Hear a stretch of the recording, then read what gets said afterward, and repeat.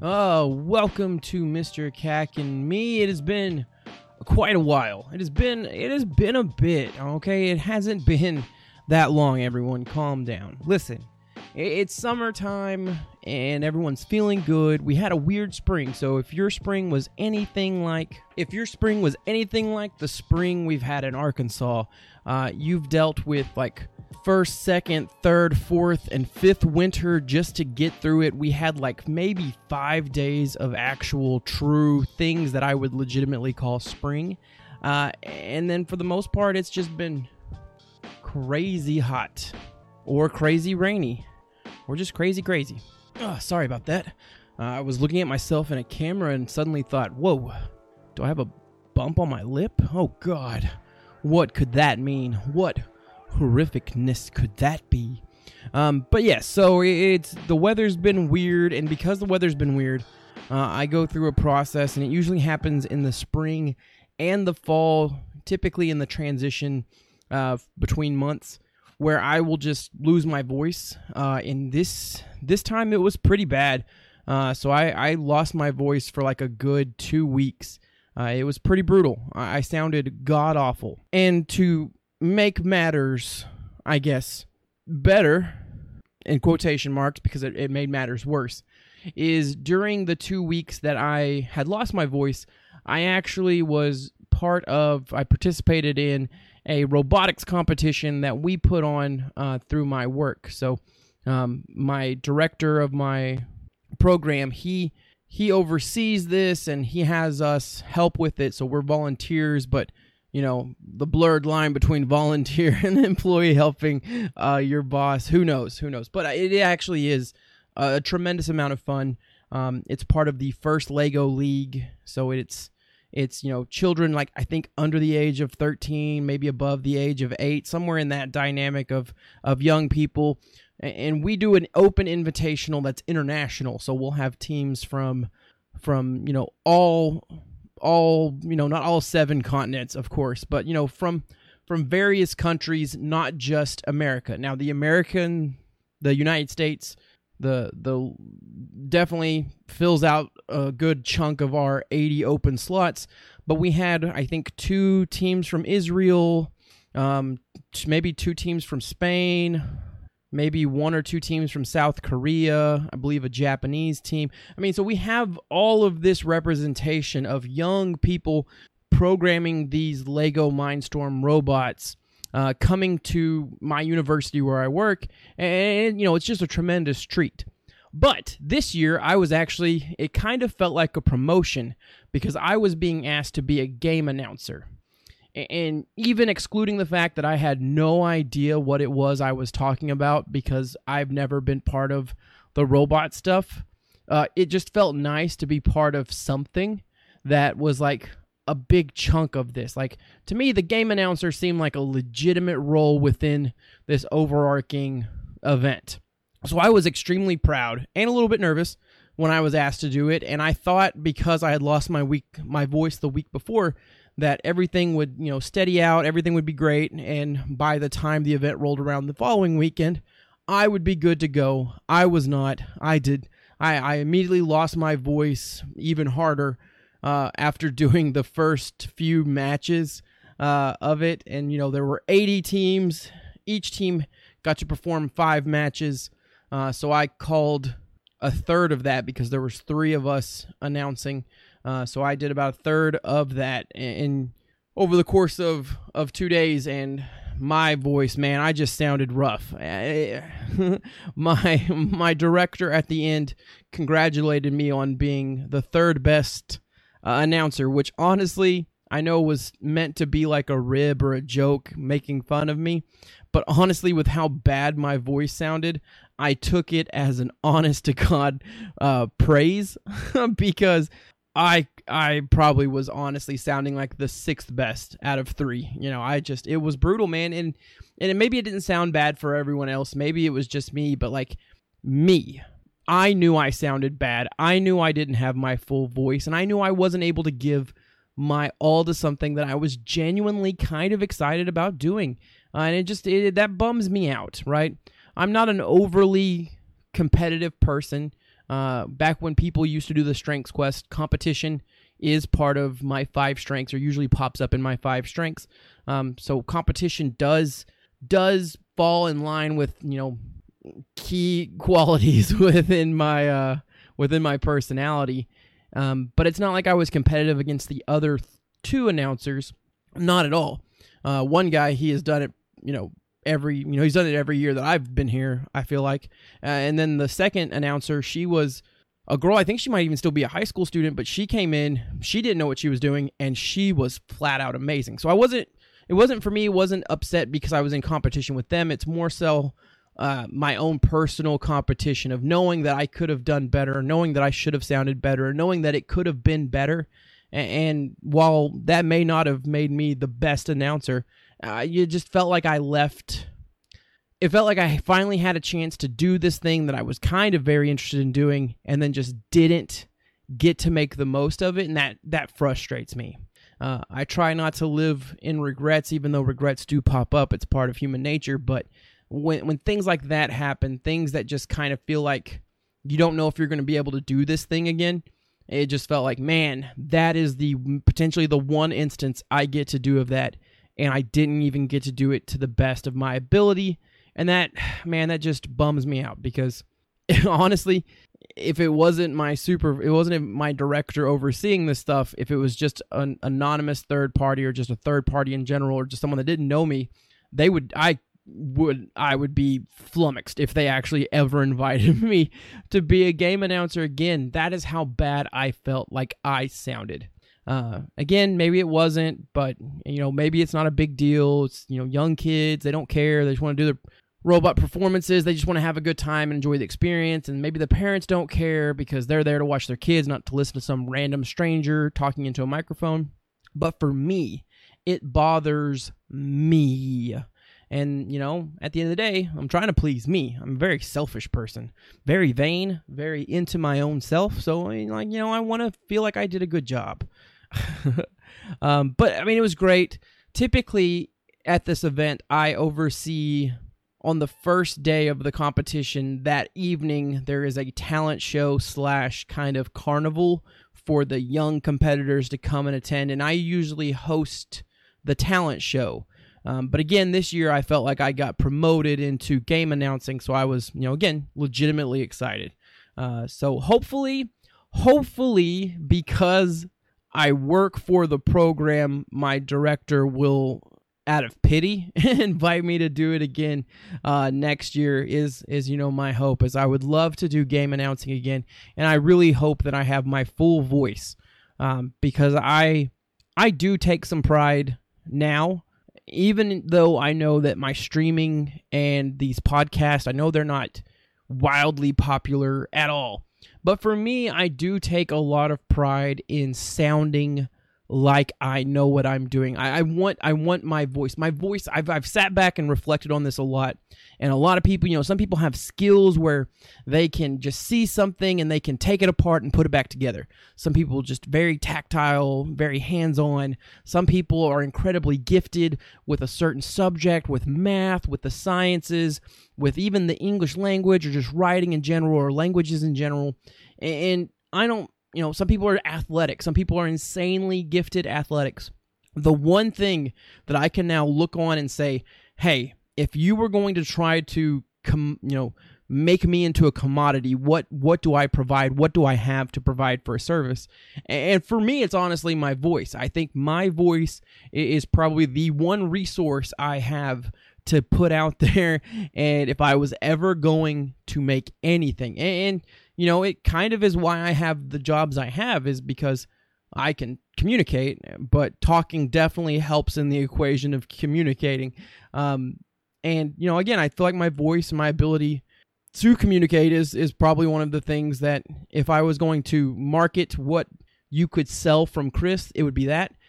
So having an opportunity to really put my voice out there and do something to highlight my voice as something that is a resource, something that is of value, something that is of merit, and it not being able to go 100% and not being able to do it to the best of my ability, it frustrates me. But that's not what I'm here to talk about today. I just had to get that off my chest because, hey, it's been a while. We've been apart. So I wanted to lay out there some of the things that's been going on.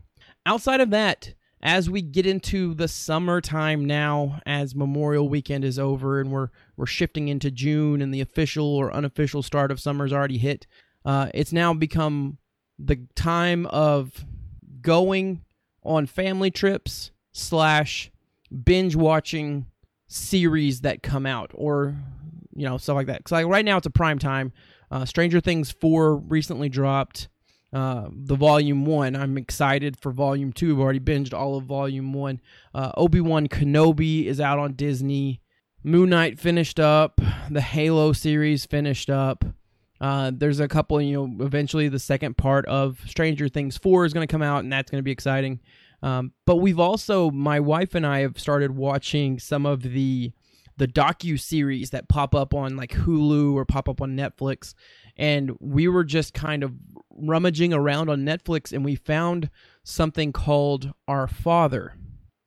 And we were interested because Stephanie seemed to have a bit of an understanding of what this docu-series or what this documentary was about.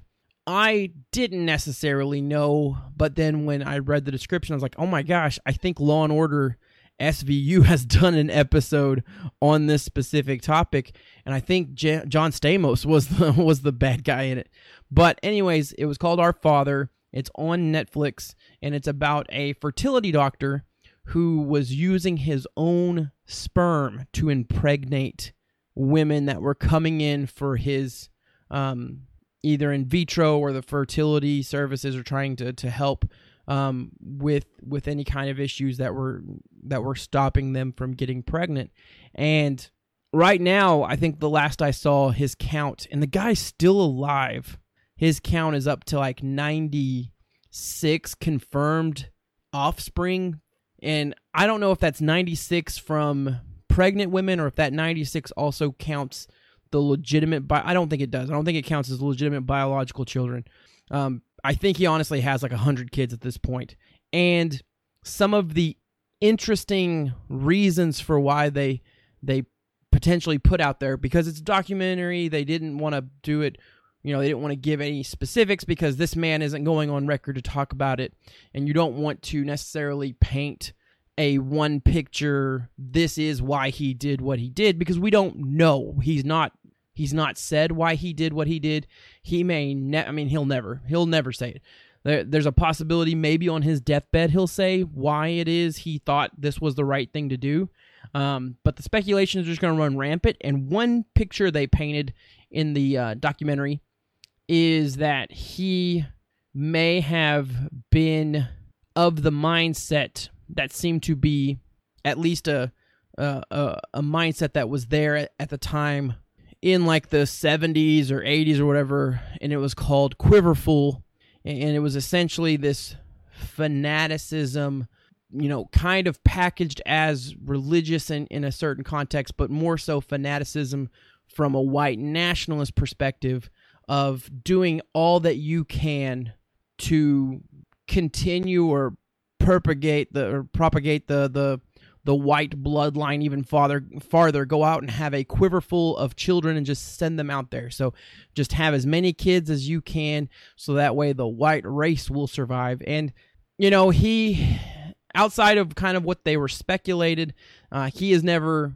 openly been involved with that. But like when you watch the docuseries, after they incorporate that piece as maybe something that could be there, as maybe a working theory, even if it's very loosely in there, it does make you go back and look at all the children he has had, how he only seems to have targeted white women, how his offspring have been predominantly blonde hair, blue eyes, and I don't know, it's one of those things where it's kind of like, man, just because you've thrown it out there, and now it's going to potentially run rampant. And I think I saw on Twitter that some people have already had a field day and just basically have labeled him as this fanatic cult racist that did it. And he very well could be. I just think he's an awful person regardless. I mean, it doesn't matter truly what his ultimate goal was. It wasn't in good conscience, good faith. Now, the thing that is so totally mind-blowing about all of this is that a fertility doctor going and essentially having to ejaculate somewhere on the site and then go into an examination room after the fact with his baby gravy loaded into the actual fertility equipment they use and inserting that into one of his patients without their consent or their awareness that he's not using the samples that they've either provided from their husbands or partners or that they've selected from whatever inventory they had on site. It just, somehow that wasn't illegal in the state of Indiana, and honestly, in ever. I don't think it's it's not even a federal crime at all. It's just one of those things that just feels so morally wrong, so morally disgusting, that it is almost mind-blowing that there isn't something actually established as illegal about it. Some of the children wanted to have pursued some aspect of maybe rape, but the prosecuting attorney general would not go that route. The prosecuting attorney would not go that route. The state did not want to seem to bring up those charges because they knew they would lose. And honestly, when the trial actually happened, and you kind of see how the judge and community seem to sympathize with this man who's literally fathered, not illegally, but morally apprehensibly, 96 children, unbeknownst to 96 different women. It just is like, how is there not something against the law with that? How is the system not prepared? I mean, like, how? And honestly, going on Twitter after watching this with my wife, you kind of see that this isn't the only one, apparently. And they say it at the end of the series that this, like, there's 48 or like 44 other cases of this happening in the U.S. alone. And that is just so terrifying, right? Because now that I'm older, now that I've had my children and kind of seeing my friend group of the same age range starting to go through the process of wanting to start their own families, you kind of see stuff that maybe you never really thought about when you were younger. Before having my own kids, I never really thought about how many people, or like all the strange occurrences, or just the situations in which, not everyone can conceive just as naturally as my wife and I did. And like you see people, I mean, you don't see it a lot because a lot of people will keep this locked away because it's very private, very personal. But when you see some of it start to come out, or you start to hear some of the personal stories from friends or whatever, and you see just how damaging, the process of wanting to start your own family can be for individuals, whether it's, inability because of health or health-related reasons, or just something isn't clicking naturally that you would never think would be the case. It becomes one of these things that, that's awful enough. But now to think that some of these people that are, because we have the scientific ability to help with these individuals, now some of these people have to be fearful that they're not getting what they asked for, or that someone's taking advantage of this very stressful, very strenuous, very draining process of just trying to do something that they just always probably assumed would be a naturally occurring thing. It's just evil. It's evil that doctors, it's evil anyone would do this to any person. And for as much good as all these fertility clinics and everything like that, there's always going to be stories like this, and it's always going to make it more painful for those that are struggling to conceive naturally to weigh these options of, well, like, we could do that, but like, I have no guarantees that this is going to work, and now I have no guarantees this is even going to be the thing, the samples used that I want. 44 other doctors have just decided, screw it, we're going to take matters into our own hand, and we're going to do this malicious thing. And I don't know, man, it's just one of those things where it's just, this sucks. This sucks that this is a thing that happens to people. This sucks that this is the reality. This sucks that there are people like, it sucks that we have people like Dr. Donald Klein up in Indiana right now. Dr. Klein and his 96 children that he sired through apprehensible, because we can't say illegal. I mean, now you can. I think Indiana back in 2019 had actually moved to make this something that's illegal, which almost feels like the biggest no-brainer in existence. And again, it blows my mind that there's not some kind of safety net in regard to doctor, surgeons, any medical practitioner acting in good faith of their patients. But like, it's mind-blowing. It's mind-blowing that monsters like Dr. Donald Klein in Indianapolis area can still be in existence and still just kind of live. I mean, he got punished like $500, and he's still a pillar of his community, according to people that made handwritten notes to give to the judge, and the judge worried about his health and how sweet of an old man he was. And it's just like, man, when you see all of that stuff and you see how it impacts these children who now, because this Dr. Klein, this monster, isn't going to open up about some of the medical history of his own, these kids are suffering from just random, arbitrary genetic issues that they have no idea what they're getting into, because a lot of them didn't realize their current father isn't who actually biologically sired them. And it's messed up. It's messed up. So, I'm back into podcasting, and in this moment, I've went from fun times with kids and robots to horrific times with kids and an evil doctor named Dr. Donald Klein in Indiana, who did just the awfulest thing that, I'm probably one of the most awfulest things you could do as a doctor, specifically as a fertility doctor, right? I mean, there's also other awful things, but this honestly feels like one of the biggest. I'm not going to say the biggest, because I'm sure there are other just truly awful things that can happen, and that's I don't want to go too deep into just how awful can we make this situation, but that sucks, and it's a weird transition to everything. But yeah, so I guess we'll end with me talking about kids once yet again, but this is a different avenue of kids. This is myself and my children, me, my wife, and my our two kids. We recently went to an amusement park that is about an hour and a half drive, almost 2 hours away from where we currently live, which is called Silver Dollar City. Silver Dollar City in Branson, Missouri. We love Silver Dollar City. My wife and I love Branson.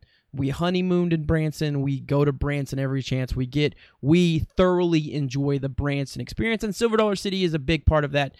Both of us went to Silver Dollar City when we were younger as kids, and I now feel really awesome that I get the chance to share something from my childhood, even though it looks different, even though some of it is different, even though a majority of it looks the same, with my kids, and it kind of is like a mixture of nostalgia and just like this sense of, awesomeness to watch your kids enjoy things that you enjoy. But this time around, because it was a relatively nice day, granted it rained on us to start the adventure that day, because it was a relatively nicer day, myself and my daughter, who is 5, we decided we were going to ride a ride that neither one of us have had a chance to ride before. Now, I used to ride a very similar ride back in the past, used to be called the Lost River of the Ozarks, and it was one of those, you go through some rapids, and then there's kind of a big slide down, and you get soaking wet. It's a water ride. I enjoy water rides. Silver Dollar City doesn't have a lot of water rides. It has like 2, and then it has a lot of roller coasters. Not a big fan of roller coasters, but I thought water ride, it's not a roller coaster. I bet my 5-year-old daughter, who's now tall enough to ride cool stuff with me, will enjoy this, and I'll get to ride Mystic River Falls, which is the revamped Lost River of the Ozarks, for the first time with her, and this is going to be a treat. And we sat and we went through line. It took us about 30 minutes, but she did great. I did great. I didn't get grumbles, and she was genuinely, excited and patient the whole time getting up there. And then we get on the ride, and it's an 8-person ride, so it's me, her, and another family of 6, and they're doing an amazing job of talking to my daughter and, making her feel like a part of this process, and like this is a fun thing for all of us, and not making her feel awkward that there's strangers on there with us. And she is giving snappy responses back because she's trying to show me she's in her serious mood. And we go through the ride, and again, the ride is a revamped version of the old kind of rapids and then a drop off to splash. But the ride this time around is different. In the revamp, they added an elevator that lifts you up. Probably like 2 stories, 3 stories, probably 3 stories is probably a better one. 3 stories, and then drops you down a slide in this 8-person raft, and then kind of slows you down before you hit a big drop-off slide that then splashes water everywhere. And I should have known from the beginning that my daughter would ultimately end up not enjoying this, but for the most part, she seemed to be doing pretty well with it. She wasn't getting too splashed in like with the water and everything like that. I was getting probably more soaked than she was, because I weigh more, and like the raft just happened to keep turning to put me back first into the cold water every chance it got. But my daughter doesn't like getting water in her face, specifically in her eyes. She hasn't gotten to that point of comfort yet where she can just kind of brush off water and feel good. She doesn't like to put her face in the water when she's swimming. She likes to keep her head above the water. And it's understandable. That's probably a very ingrained human response of underwater bad, above water good, breathing air nice. But we get on this ride, and we're starting to go up the elevator. And the elevator itself, it's kind of like a conveyor belt, kind of like a loading elevator thing. And it's nice and calm, and it's not shaky. It's not rickety. It's just a very calm, you're lifting up. So I wanted to talk to my, and I'm not a big fan of heights either, so I just wanted to talk to her to, one, keep myself from looking around and seeing how potentially high up we were getting. But she was like gripped onto the center circle bar, and I put my arm on her chest, and I could feel her little heart beating so fast. And I was like, oh no, she's not enjoying this. And I'm like, Charlotte, or how are you doing, baby girl? And she goes, I don't want to do this anymore, Daddy. I'm like, I'm sorry, baby.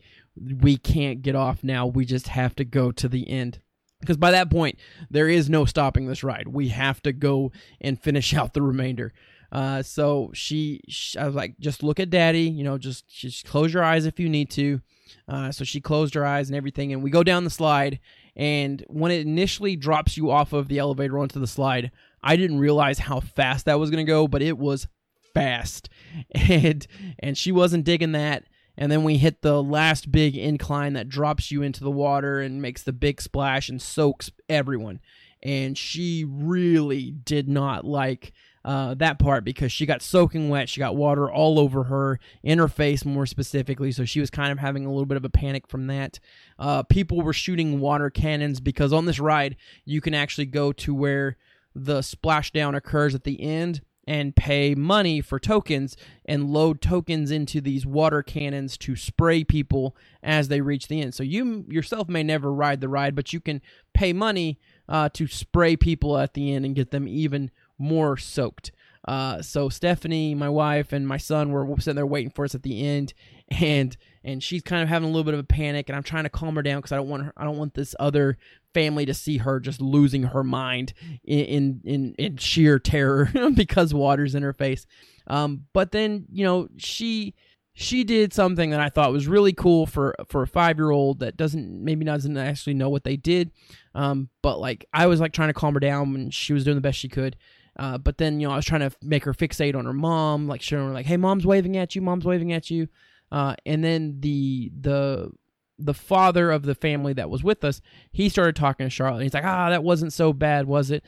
And she's like, no. And like, it was cool that they again started interacting with her. And through that, it kind of took some of the tension off of her in the moment. Granted, when myself and her got off the ride, I go, baby girl, did you have fun? And she said, Daddy, I never want to do that again, which kind of breaks my heart, because that's legitimately my favorite type of ride. And by far, now having rode it, my favorite ride at Silver Dollar City. So it makes me sad that my daughter, who probably is the only person I could con into doing with me, doesn't want to do it with me. But here's to hoping next time I go, my son has gotten tall enough that he can ride with me, so I can at least have him ride one time, him get soaking wet, and then never wanting to do it again, and just burn both of my children's interest in joining me. But I really enjoyed it. Then after that, we found another little water ride, which is basically just a boat that people can sit on both sides of it, and you kind of go through this area, and there are water cannons on the outside where people can sit there and turn the water cannons. This isn't pay. This is all this is free. But they can sit there and crank the water cannons and shoot people on the boats, and then people on the boats can shoot people that are kind of either just walking through the park or are lined at these cannons, and that was a tremendous amount of fun. Again, my kids don't like getting sprayed in the face, so it was, my daughter screaming, "I just want to live," and hiding behind her mother, and me having to like put my face and body in front of my son while he's trying to spray other people, but so he won't also get sprayed. So I basically was soaking wet for 6 straight hours, and probably now have mildew. And the fact that I actually still have my voice after all of that is amazing. But the best thing is that it was really fun to hang out with my family, and this I felt like was one of our better Silver Dollar City trips, because both children are now getting to a point where they can do more, and they want to do more, and they can articulate what more they want to do and what all they want to do. And I'm definitely looking forward to the future as they both get older, to us having more fun adventures at amusement parks now that we can kind of understand, and they can get on a lot more stuff. They're still, feeling safe and secure on the predominantly kid rides, and that's great. I don't want to push them out of their comfort zone, but it is nice that we can start doing a little bit more with them and just kind of seeing where their little personalities go. So, I'm Mr. Cack. I am back, and I've already done the Eminem joke back again thing, so I'm not going to do that at this time, but I hope you've enjoyed this episode. I will be back, if not next week, look for an episode 2 weeks from now. My schedule might get a bit iffy. The month of June is actually a pretty high volume work month for me, and it's probably going to really drain my voice because I'm going to be dealing with around 700 students, and let's see, I will work directly with about 1/6 of that. So, still about 100 students I'll have to process through conversations coming up. I've already done 20 of them, so there's another 80 more to go before it's all said and done, if not more. So my voice may be drained, so I'm definitely going to, before next week or whenever my next podcast episode releases, I'm going to definitely have to find a partner to talk to kind of help give a little reprieve to my voice, but we'll see. If you yourself would like to join me, Mr. Cack, on a Mr. Cack and Me episode, please feel free to reach out to me. You can do it on any of my social media platforms. Please feel free to find me. I'm Mr. Cack and Me on pretty much everything. So you can just search that way. I'm on, for sure, Instagram. On Twitter, I am Chris Cagle is my Twitter handle. I am Chris Cagle is my Twitter, so feel free to find me there. And I'm also on Facebook. For those of you that are older, feel free to find me on Facebook, Mr. Cack and Me. I think it might be the Mr. Cack is maybe the little page handle there. Anyways, you can find me. Please find me. If I don't, I think I have a link tree that has my email address. If not, DM one of those accounts on social media, and I will get back to you ASAP on trying to do a show with you, or at least having a sit-down conversation with you, or discussing whatever topic or interest you have. Again, this has been Mr. Cack. Welcome back to the neighborhood. I hope you have a great time. I hope you've been having a great time, and I look forward to chatting with you all again. Adios.